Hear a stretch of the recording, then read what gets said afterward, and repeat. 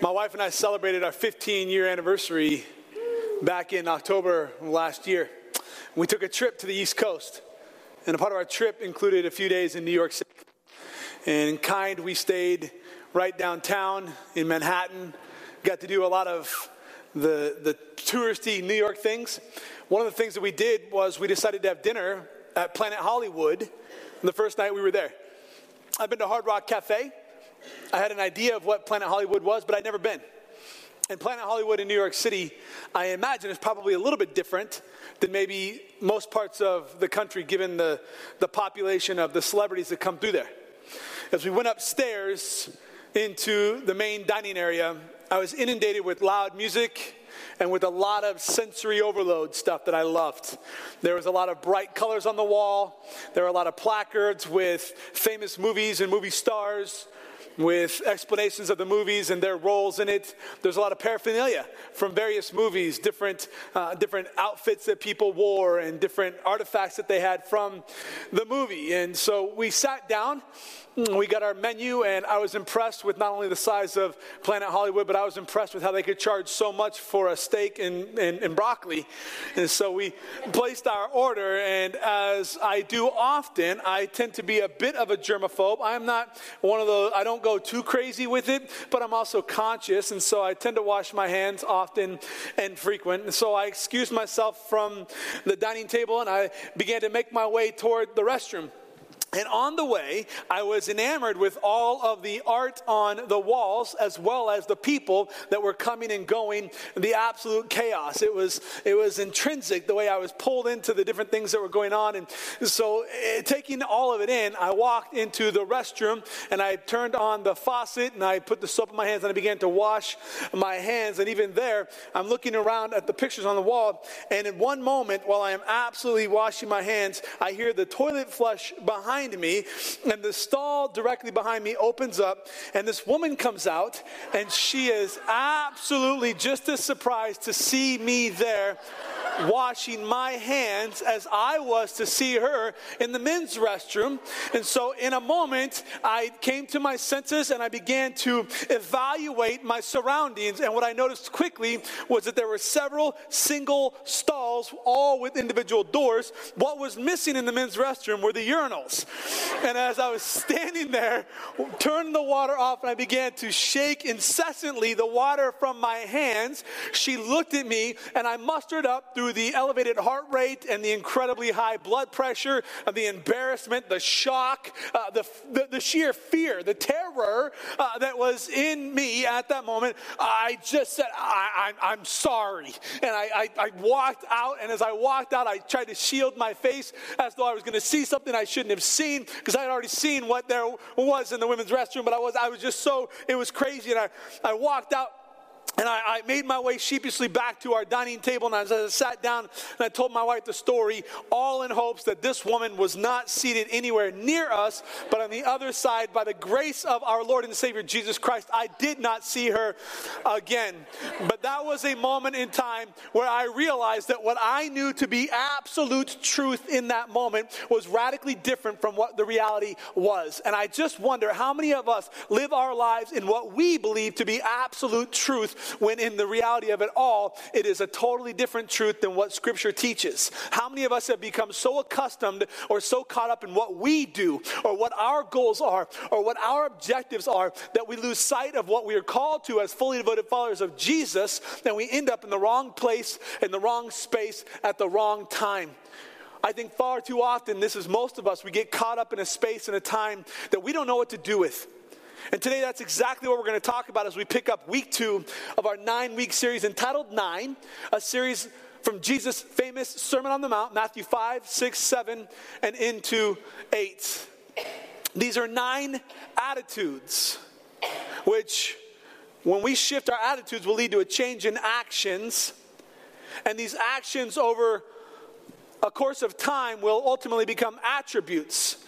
People will begin to identify who we are by these attributes. In fact, if you would, I would encourage you to write this statement down. These are attitudes that lead to actions, which ultimately become attributes in the Christian life. This is the catalyst for each and every week in this series. All 9 of these attitudes are beatitudes, which come from the Latin word beatus, which means a state of being. And Jesus is going to talk about blessed. He's going to say things like, you've heard it said, but I tell you, blessed are you.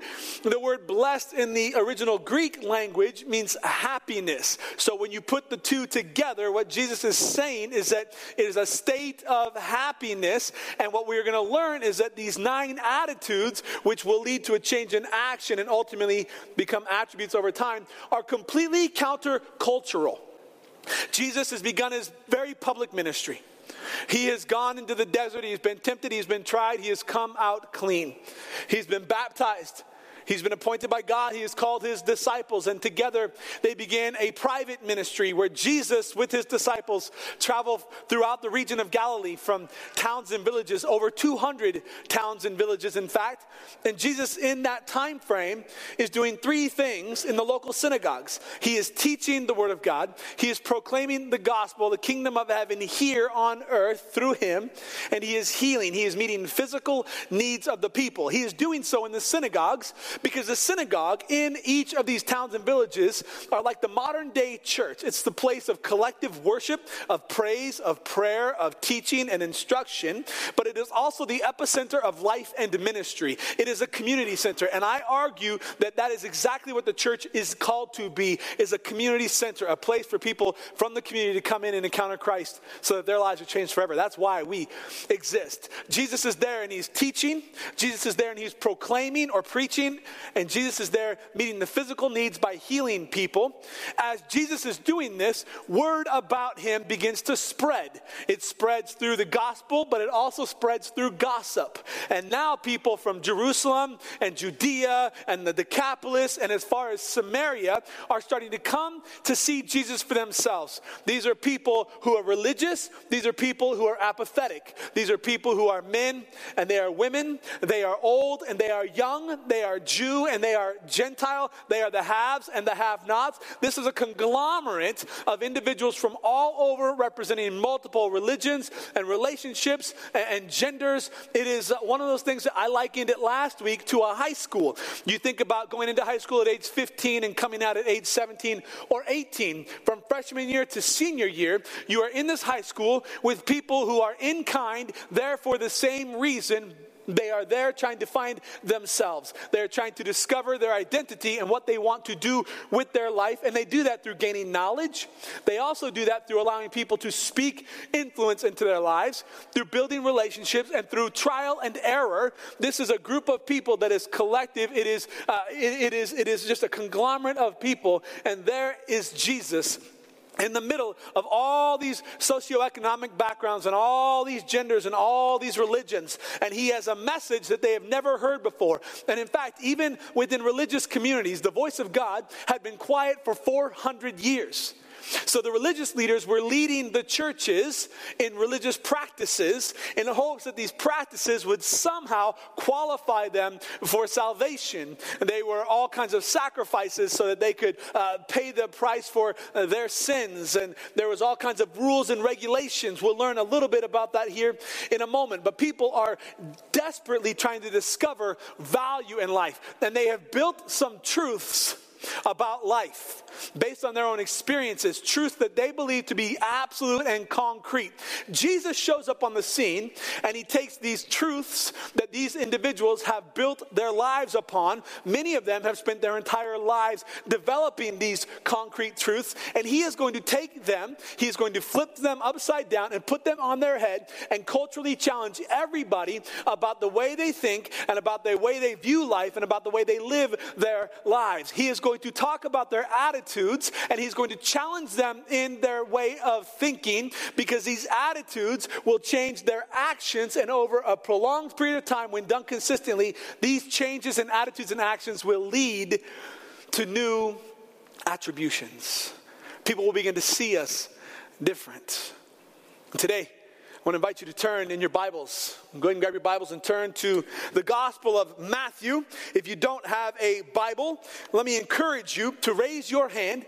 One of our ushers will come by and they would love to gift you a Bible. And this Bible is yours to have and to keep. We only ask that you bring it back with you each and every week. Bring something to write with so you can follow along and take it with you. Hebrews chapter 4 talks about the Bible being active and alive and that it has the power to change. And we believe that with every fiber of our being. This not only informs our faith, this develops our faith, this inspires our faith, this grows our faith. And so I'm so glad you guys are here for week 2 of our 9-part 9 series. We're going to read from Matthew 4:23 into Matthew 5:4. I'm going to explain just a little bit of it, and then we're going to jump to the book of Romans, and I'll explain where that is in just a moment. And we're going to look at a parallel story that will help us understand all the more what Jesus is talking about. Before we jump in, let's open in a word of prayer, and then let's get after it, church. Father, I thank you for this morning. I thank you for the opportunity to come together in this community of faith. And I pray that as we now stand together collectively, interested in encountering you and receiving from your word, that as your word goes out, it won't return void. Father, give me the strength and the ability to preach with authenticity and integrity. And I pray that as your name is lifted up, that you draw each and every one of us unto yourself. Captivate our hearts, change our minds, mold us and make us. Meet us where we're at and take us, Lord, where you want us to go. And I pray that at the end of this time together, we will be better having come into an encounter with you. And I pray all this in the mighty name of Jesus. Now may the words of my mouth and the meditations of our hearts be holy and pleasing to you, God. Amen. Read with me. Follow along. Matthew 4:23 to Matthew 5:4. Jesus traveled throughout the region of Galilee, teaching in the synagogues and announcing the good news about the kingdom. And he healed every kind of disease and illness. News about him spread as far as Syria, and people soon began bringing to him all who were sick. Whatever their sickness or disease, or if they were demon-possessed or epileptic or paralyzed, he healed them all. Large crowds followed him wherever he went. People from Galilee, the 10 towns, also known as the Decapolis, Jerusalem, from all over Judea, and from the east of the Jordan River. And one day as he saw the crowds gathering, Jesus went up on the mountainside and he sat down. His disciples gathered around him and he began to teach them. God blesses those who are poor in spirit and realize their need for him, for the kingdom of heaven is theirs.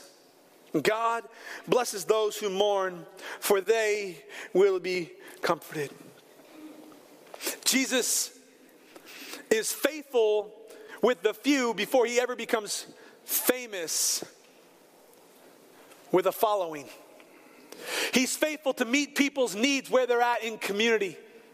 He is faithful to love them, to identify with them, and to speak into their lives, teaching them, proclaiming the truth to them, and healing their every need. As he is faithful with the few, a following begins to emerge. Jesus, seeing that the crowd is gathering, it's becoming larger and larger, he recognizes that there are two subsects of people in the group. There are people who are part of the crowd, who are there because they want to see for themselves this new thing that's going on. There are also those that are Christians, that are fully devoted followers of Christ. And so we have to ask the question, are we here because we are part of the crowd and we want to see for ourselves what's going on? Or are we here because we want to grow in Christ? Jesus goes up on the side of this mountain, and as customary in his culture and context, he sits down, and at the feet of Jesus are the disciples that he's called each by name.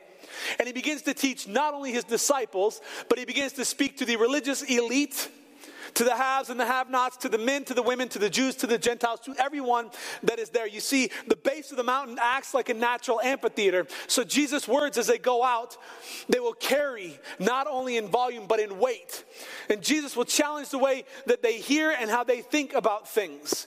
He speaks directly to their culture and their context. And he starts off with a very radical statement. Blessed are you who are poor in spirit. For when you become spiritually bankrupt, you will inherit the kingdom of heaven. He grabs their attention immediately because everyone knows that you work a lifetime to gain momentum in life, to gain possession, to gain wealth, to gain prosperity, to gain position in life. And so for Jesus to address the crowd, the onlookers and his disciples head on with this new type of teaching, to say to them, to commission them and challenge them and charge them with a new attitude that will lead to new actions, which over time will develop into Christian attributes, to say to them, you are blessed, in fact, when you are spiritually bankrupt, when you are poor, when you have absolutely nothing. You are blessed when you move away from self-dependency and into soul sufficiency. He's got all of their attention. And while they're hanging on Jesus' every word, he's going to meet them with a word picture that they're all going to identify with, but then he's going to flip it upside down in kind. Blessed are you who mourn, for you will be comforted. Much like the early adopters and hearers of this message, each one of us can identify with mourning. One need not only turn on the television or social media or look at their phone to realize that these are desperate days between terrorism and school shootings and natural disasters. People are losing lives in epic proportion. Mourning is real. Every one of us in some area of our life has experienced some form of loss. And mourning is a very natural response to loss. Mourning, as described by Merriam-Webster's dictionary, is an outward expression of an eternal sorrow. It's where you would dress yourself in black, or you would wear a band or a ribbon, and it's a very public declaration of the sorrow and the brokenness that you feel at the hands of some loss. Jesus is teaching on mourning, and everyone in his audience understands mourning. They immediately identify with losing someone, and yet Jesus, what he is talking about is not losing someone. He is talking about losing ourselves. He is talking about what happens when you find out that you are in the wrong bathroom washing your hands and you are presented with the truth. What do you do when you realize that you are in the wrong place, in the wrong space, and at the wrong time? When you are absolutely convinced that you are where you know you are, but where you know you are isn't in fact where you are at all.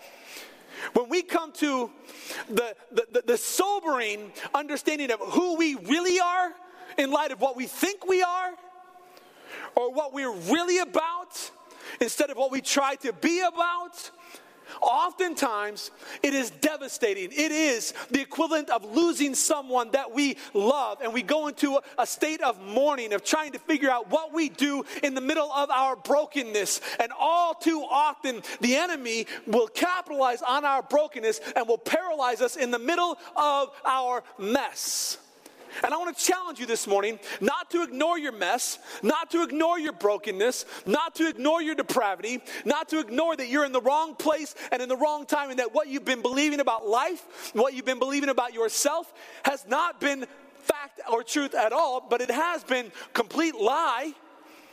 But I want to encourage you to mourn that today, because when you can accept that you're broken and lost and depraved and you've had it all wrong the whole time, when you can mourn the brokenness of your behaviors, then Jesus can comfort you. Jesus is going to address these hearers, these religious elite, these haves, these have-nots, these men, these women, these Jews, these Gentiles, in ways that they had never imagined. And when he talks about mourning, he talks about a deep sense of mourning. This is a community in the ancient Near East that had paid professional mourners, people that would be paid from the family bank account to wear sackcloth and to dump ashes, to heap ashes on their heads, and to go out before a funeral processional and wail loudly, sometimes up to weeks at a time. They would alternate and take turns mourning on behalf of the family. It was a very public declaration for the entire community that they recognized how broken and depraved they were. So when Jesus says, "Blessed are you who mourn, for you will be comforted," every one of them understands paid mourners. Every one of them identifies with loss and brokenness. But what they weren't expecting is that Jesus was talking about them, their attitudes, their actions, their attributes that leads to separation from an almighty God. And when they figure out what Jesus is talking about, it literally paralyzes them. There's a story in Romans chapter 7, 14 through 25. We're going to read just a part of it about the Apostle Paul.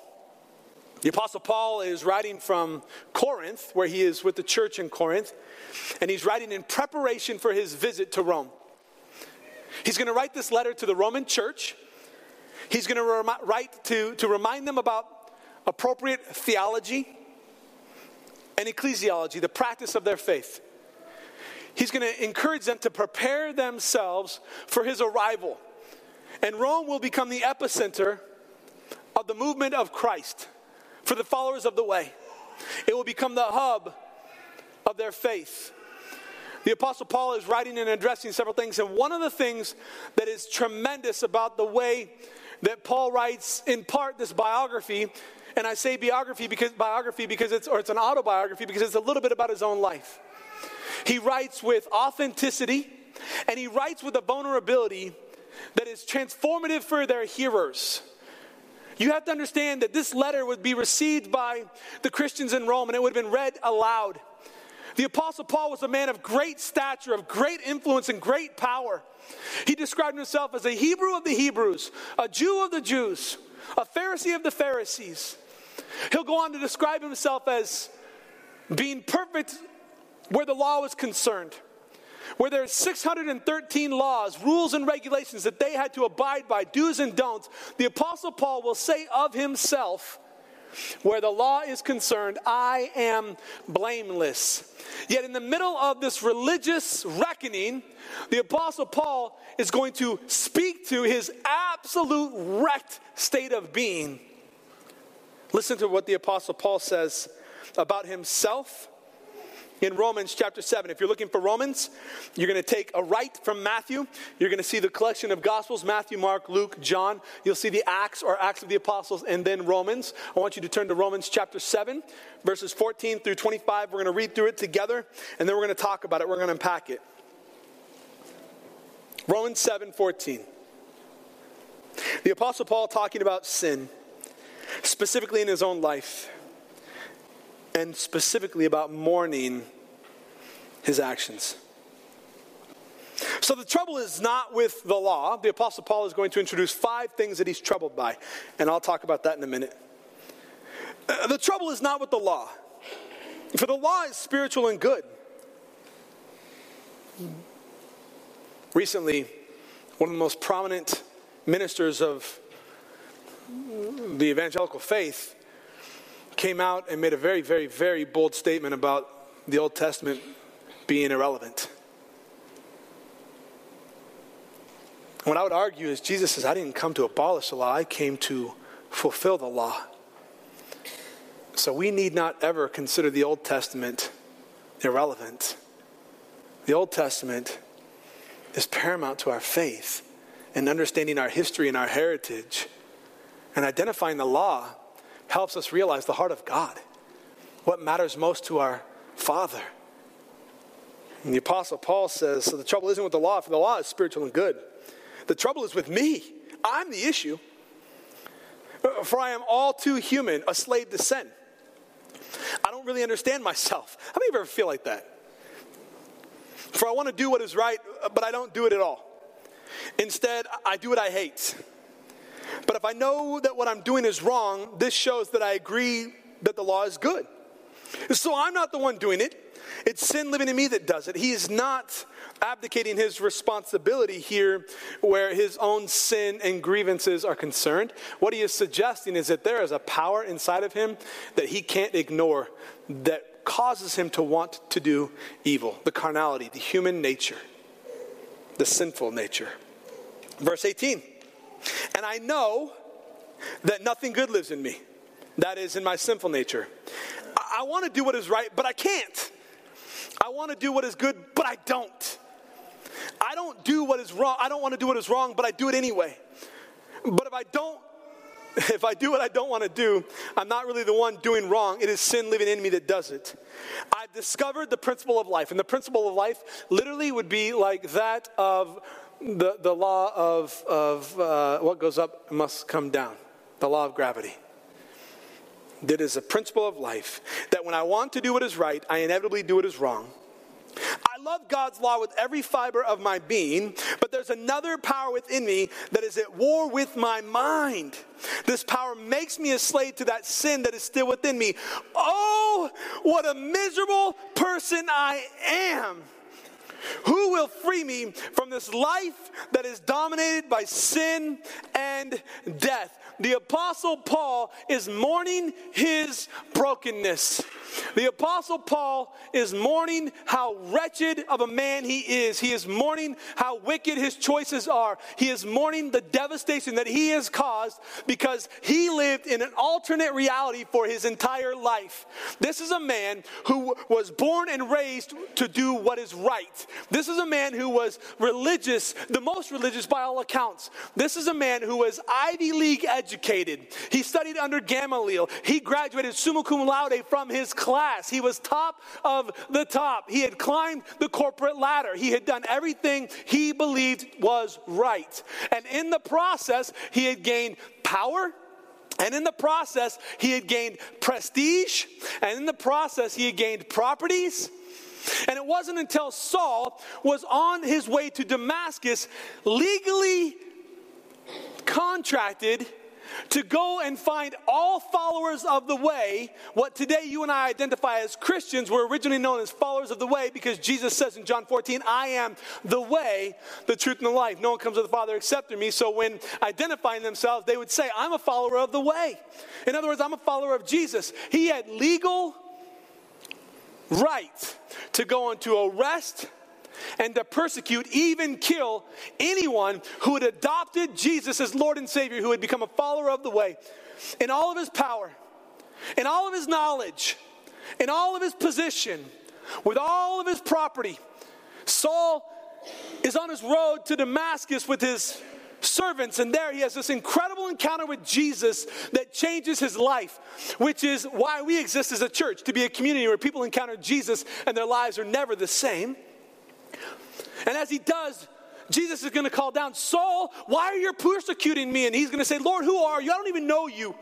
And he says, I'm Jesus, the one that you're persecuting, the one that you are putting to death, all of these who know me and love me and are called by my name. And his eyes are covered, he's blind, and he is led by his followers into Straight Street. There, Ananias receives word from the Lord, a prophecy, and he says, you are going to go, you're going to find Saul, you're going to tell him that I have a plan and a purpose in his life, for his life, with his life. And Ananias goes the next day and he says, Saul, you are my brother. Then the Lord has a plan for you, a purpose for your life. There is good for your life. God is going to use you. And there he repents and he is wrecked and his eyes are open. Scales fall from his eyes and he sees himself in the mirror for where he really is at. You see, he was in Planet Hollywood bathroom, convinced that he was doing the right thing. He had spent his entire life convinced that he was doing the right thing. And in one moment, the stall opens up and Jesus comes out and he realizes he is not where he thought he was at all. And he locks eyes with the Savior. And he comes to this incredible understanding that he's in the wrong place and he's wrecked. And he fully gives his life to Jesus. He gives up his power. He gives up his position. He gives up his property. He gives it all up to preach the gospel, to follow Jesus. And he writes this letter to the church in Rome. And he wants them to understand brokenness. He wants them to understand mourning when we recognize how depraved we are.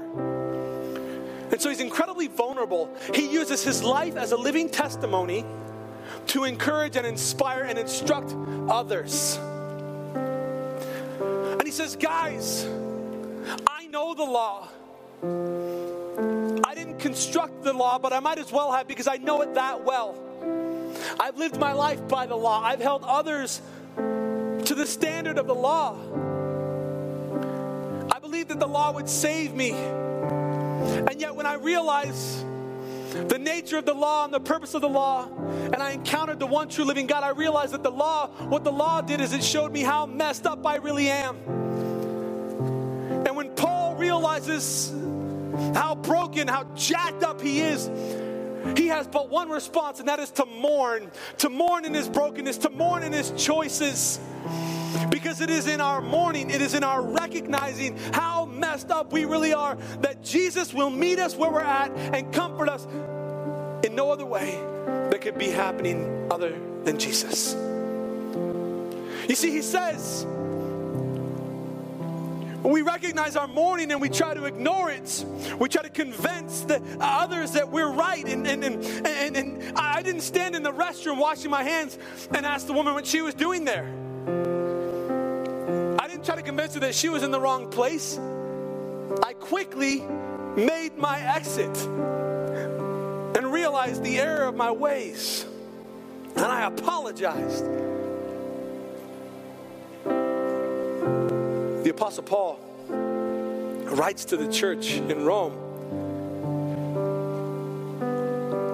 He writes to a people that are paralyzed. They're paralyzed when they understand how messed up they are. They've lived one way most of their natural lives. And in one moment, the Spirit of God will unveil the truth and help them to realize how bad they got it. And they're left standing at the counter, washing their hands, staring in the mirror, looking at themselves, wondering how it got so bad. Do you understand that kind of mourning? I have to believe that some of you are here this morning and you're stuck at the sink, staring in the mirror, wondering how jacked up your marriage really is and how it got there. And when you realize that you're a part of the problem, it breaks you. Financially, you're at the end of your rope and you've done everything you can do to rectify the mess that you created. You realize that had you been wise with your money to begin with and honored God, that you never would have found yourself in this position anyway. And so you just messed up. You don't know what to do. You're at the end of your relational rope. And you're reminded through circumstances and through proximity of how many broken relationships you have been a part of. And it becomes all too glaring, the realization of your part in that equation. And you're left to just mourn your brokenness. But the question is, will you mourn it? Or will you continue to ignore it? Will you continue to live a lie? Or will you accept the fact that you're a part of this jacked up equation and allow God to change you, to transform you, and to comfort you? Let's look at the 5 things that Paul's troubled by. And then I want to give us 3 steps that we have to take today. Paul is faced with 5 conflicts, 5 things. First, he's troubled by the law because he knows the law is good. And he spent his whole life around the law. But now the law has actually been used against him to reveal his depravity and brokenness. The second thing is he's broken and he's troubled by who he is. He says the trouble isn't with the law, the trouble is with me. I am the problem. How many of us are broken when we realize that we're the problem? The third thing he's troubled with is the truth. He says, what I thought I've known my entire life isn't really truth at all. I've been sold and I've been selling a bad bill of goods. The fourth thing that he's troubled with is he's troubled with what he does. I know what I should do and I don't do it. I know what I shouldn't do and I do it anyway.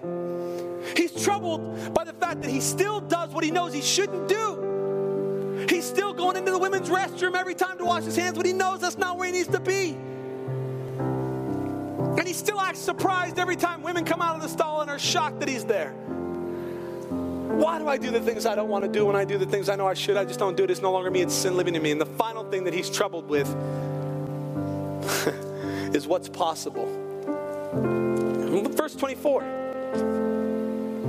Look at verse 24. I'm troubled with the law. I'm troubled by who I am. I'm troubled by the knowledge that I have. I'm troubled by my actions and what I do. And I'm troubled by the potential in front of me. Verse 24, oh, what a miserable person I am. Who will free me from this life that is dominated by sin and death? The problem is that in our lives, most of us read this as a hard stop. We begin to self-deprecate. We begin to mourn outwardly how broken we are, or ignore it altogether. But internally, we struggle and we feel horrible about ourselves. And we're constantly reminded of our brokenness, our broken state. And instead of ever addressing it or doing something with it, we use it as a tool to punish ourselves. It's some sort of penance that we think that if we punish ourselves enough, or we allow others to punish us enough, we'll somehow right the wrong that began with us anyway. The problem is, that isn't mourning. That's not mourning at all. Mourning is acknowledging how jacked up you are, accepting how jacked up you are, and getting away from it. Most of us ask the question, who can save me from how jacked up I really am? I mean, who can save me? And we leave it at that. But the Apostle Paul asks it in a rhetorical, who can save me from this hot mess that I've created for myself? Praise God. The answer is Jesus Christ. The answer is not working harder. The answer is not doing more. The answer is not thinking more or learning more or trying to obtain more. The answer isn't in self-deprecation. The answer isn't as walking around in our darkness, in our dark state. The answer is not at the end of a bottle. The answer is not at the end of a pipe.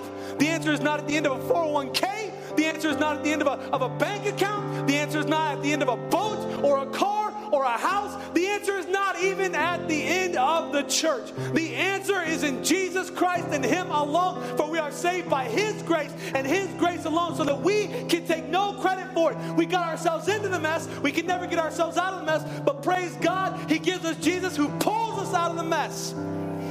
We go from mourning into understanding that His mercies are new every morning. Oh, that'll preach right there, church. We go from mourning, from walking around in a proverbial state of darkness, covered in black, sackcloth and ashes, broken by our baggage, and into a state of experiencing in Jesus that His mercies, His undeserved favor is made new in us every single morning. If you are here this morning, you have the opportunity to breathe in His mercies that are new each and every morning. You have the opportunity to respond, to move from a state of constant mourning, mourning, and into His mercies that are new every single morning. But make no mistake about it. Going from mourning into His morning, His mercies, requires movement. Oh, come on. Going from a state of mourning and into His mercies being new every morning requires movement. Do you know that every miracle in the Bible that ever takes place is a direct response to movement? Lean in for a minute. The blind man moved to Jesus and he said, what do you want? He said, I want to see. Jesus picked up dirt and spit in it, made mud, wiped his eyes with it. And he said, I want you to move to the pool of Siloam. There I want you to wipe your face clean. And he moved. And in his movement, he experienced the miracle. Not enough for you? Sometimes it takes the faith of our friends and our family to move us into a miracle. There's a paralyzed man, been paralyzed his entire life, quadriplegic. His friends get together. They move to where Jesus is at. Can't get in. That's okay. They get creative. Climb up on a roof, dig a hole. They move the man down before Jesus. Jesus, your sins are forgiven. Everybody starts to talk. Who can do that? Jesus says, man, what do you want? He says, I want to walk. He says, and get up and move towards your miracle. Some of you, there's a miracle in your marriage just around the corner. But you cannot stand in the state of mourning and expect it to change. You got to move to your miracle. Some of you are like me in Planet Hollywood and you're caught in the wrong place at the wrong time and you're embarrassed. Don't just stand there. It's awkward for everybody. You know you're in the wrong place. Get out, stupid. I didn't hop up on the sink and say, hey, I like your lipstick. It's a good shade on you. I got out of there as fast. When I realized how jacked up that situation was, I fled. I got away. I moved out, and it was a miracle that I didn't get arrested. Listen, financially, there's a miracle waiting for you, but you got to move. Quit standing in the middle of the brokenness and the stupid decisions you keep making, expecting it to change. Move. In the relationships that are broken, you want a miracle? Move. You want to move from religion where you try to be good enough and into the mercies of Jesus? Move. Get out of your own way. You want the miracle of Jesus? You better move. 3 things I want to share with you about mourning today. 3 things. Write this down. Write it on the doorpost of your house. Tattoo it on you. Whatever you've got to do. 3 things about mourning and comfort that we learn not only from Jesus' Sermon on the Mount, but from the Apostle Paul in his letter to the church in Rome. Number 1, you got to get real with where you're at. Stop living in denial. I had a coach used to say all the time, team, you guys are floating up the river of denial without a paddle. It's time to get out and start walking the shore. Stop living in denial. Get real with where you're at. Get real with God. You think he doesn't already know how jacked up you are? He sent his son Jesus before the world. He had you in mind before the world was created to send his son Jesus to save you from how jacked up you are. Quit playing games with him. Just say it. God, I'm sorry. I screwed up. I'm jacked up. And be honest about the mess you're in. Don't. The Apostle Paul didn't make excuses. He said, it's sin living in me, but I did it. I did it. Get real with where you're at. Get real with where you're at in your marriage. Pay attention to your spouse. If they're acting funny, you probably have something to do with it. Pay attention to your bank account. If you're paying $35 a month over and over again in bounce check fees, you probably should start thinking about spending your money a little different. Now, let me talk to you about money for a minute. Do you know, Pastor Alex talked about the kids going to camp. Do you know last week 5 people gave their life to Jesus? I had a woman in between services come out. I had a woman who raised her hand like she and her boyfriend started coming in January. She said, we wouldn't come to church forever because church is boring. Not this church. And she said, last week I raised my hand. I gave my life to Jesus. And she just got overwhelmed and just hugged me. Just hugged me.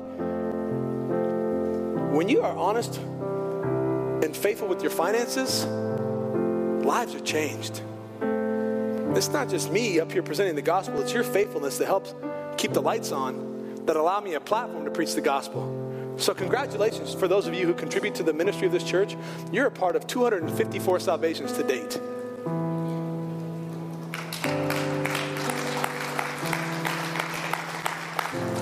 In order to move from mourning and experience this as comfort, we've got to get real with where we're at.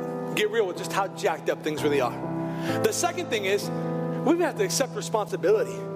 Stop superimposing it on everybody else and making excuses. Quit justifying your junk. I know how easy it is. We end up living in a state of these lies that we create. I did it for years.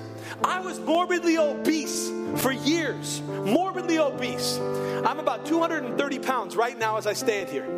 For years, I was over 300 pounds. 323 at my highest. And you know what I would tell myself and what I would tell others? Well, I'm a power lifter. I need protein. I need the calories. Yeah, I lifted a lot of weight, but that was just getting out of bed. We justify it. For years, it took a woman 5'3" who came up and said, don't ever preach to us again because you're a liar. You're morbidly obese, you're fat, you're selfish, you're going to die early from diabetes and cholesterol, and you're going to leave your wife alone with 4 kids as a single mom, all because you can't put the fork down and not honor God with your food. Holy buckets. You talk about getting real with where you're at and accepting responsibility. I was like, yeah, but I'm training for, you're training for an early death, stupid. But she didn't just say that. She said, I'm going to walk with you. So she, as a personal trainer, went to the gym with me. You know the funny thing is, most of you know this story. At the time that I weighed 323 pounds, I was a manager at a health club and a personal trainer. True story. We have to start accepting responsibility for our brokenness and stop passing the blame on everybody else. Your marriage isn't over just because of the other person. Your finances aren't jacked up just because of... I could go on for hours about this. Listen, the third thing, when you realize that you're in the wrong place and you accept it, stop standing there. Get out of there and start following Jesus. Get out of there and start following Jesus.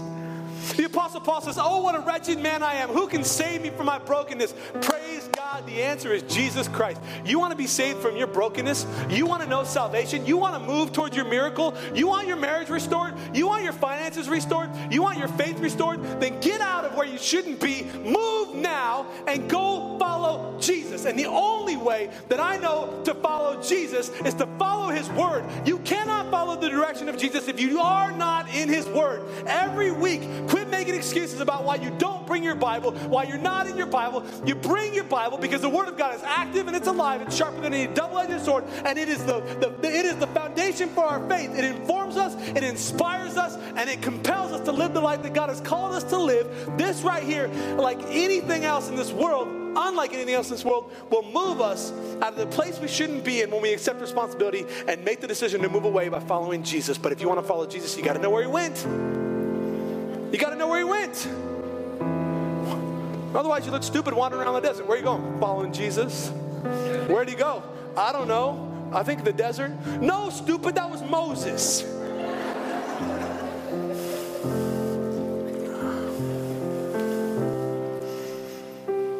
What do you need to change this morning? Let me ask you this. What do you need to mourn this morning?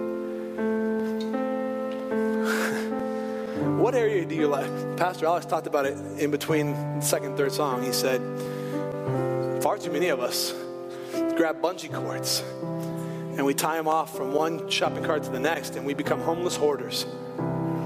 We carry around things that we don't need, that are useless, that we can't take with us. This morning, the enemy would love nothing more. Satan and his demons would love nothing more than for you to carry around the burden of brokenness and continue to add on to it. But I declare this morning that when you fully surrender your life to Jesus, you can move to your miracle of experiencing his mercies that are new every morning. But it begins with getting real with where you're at, accepting responsibility, and getting out of it by following Jesus. All to Jesus I surrender. All to Jesus I freely give. Be it so.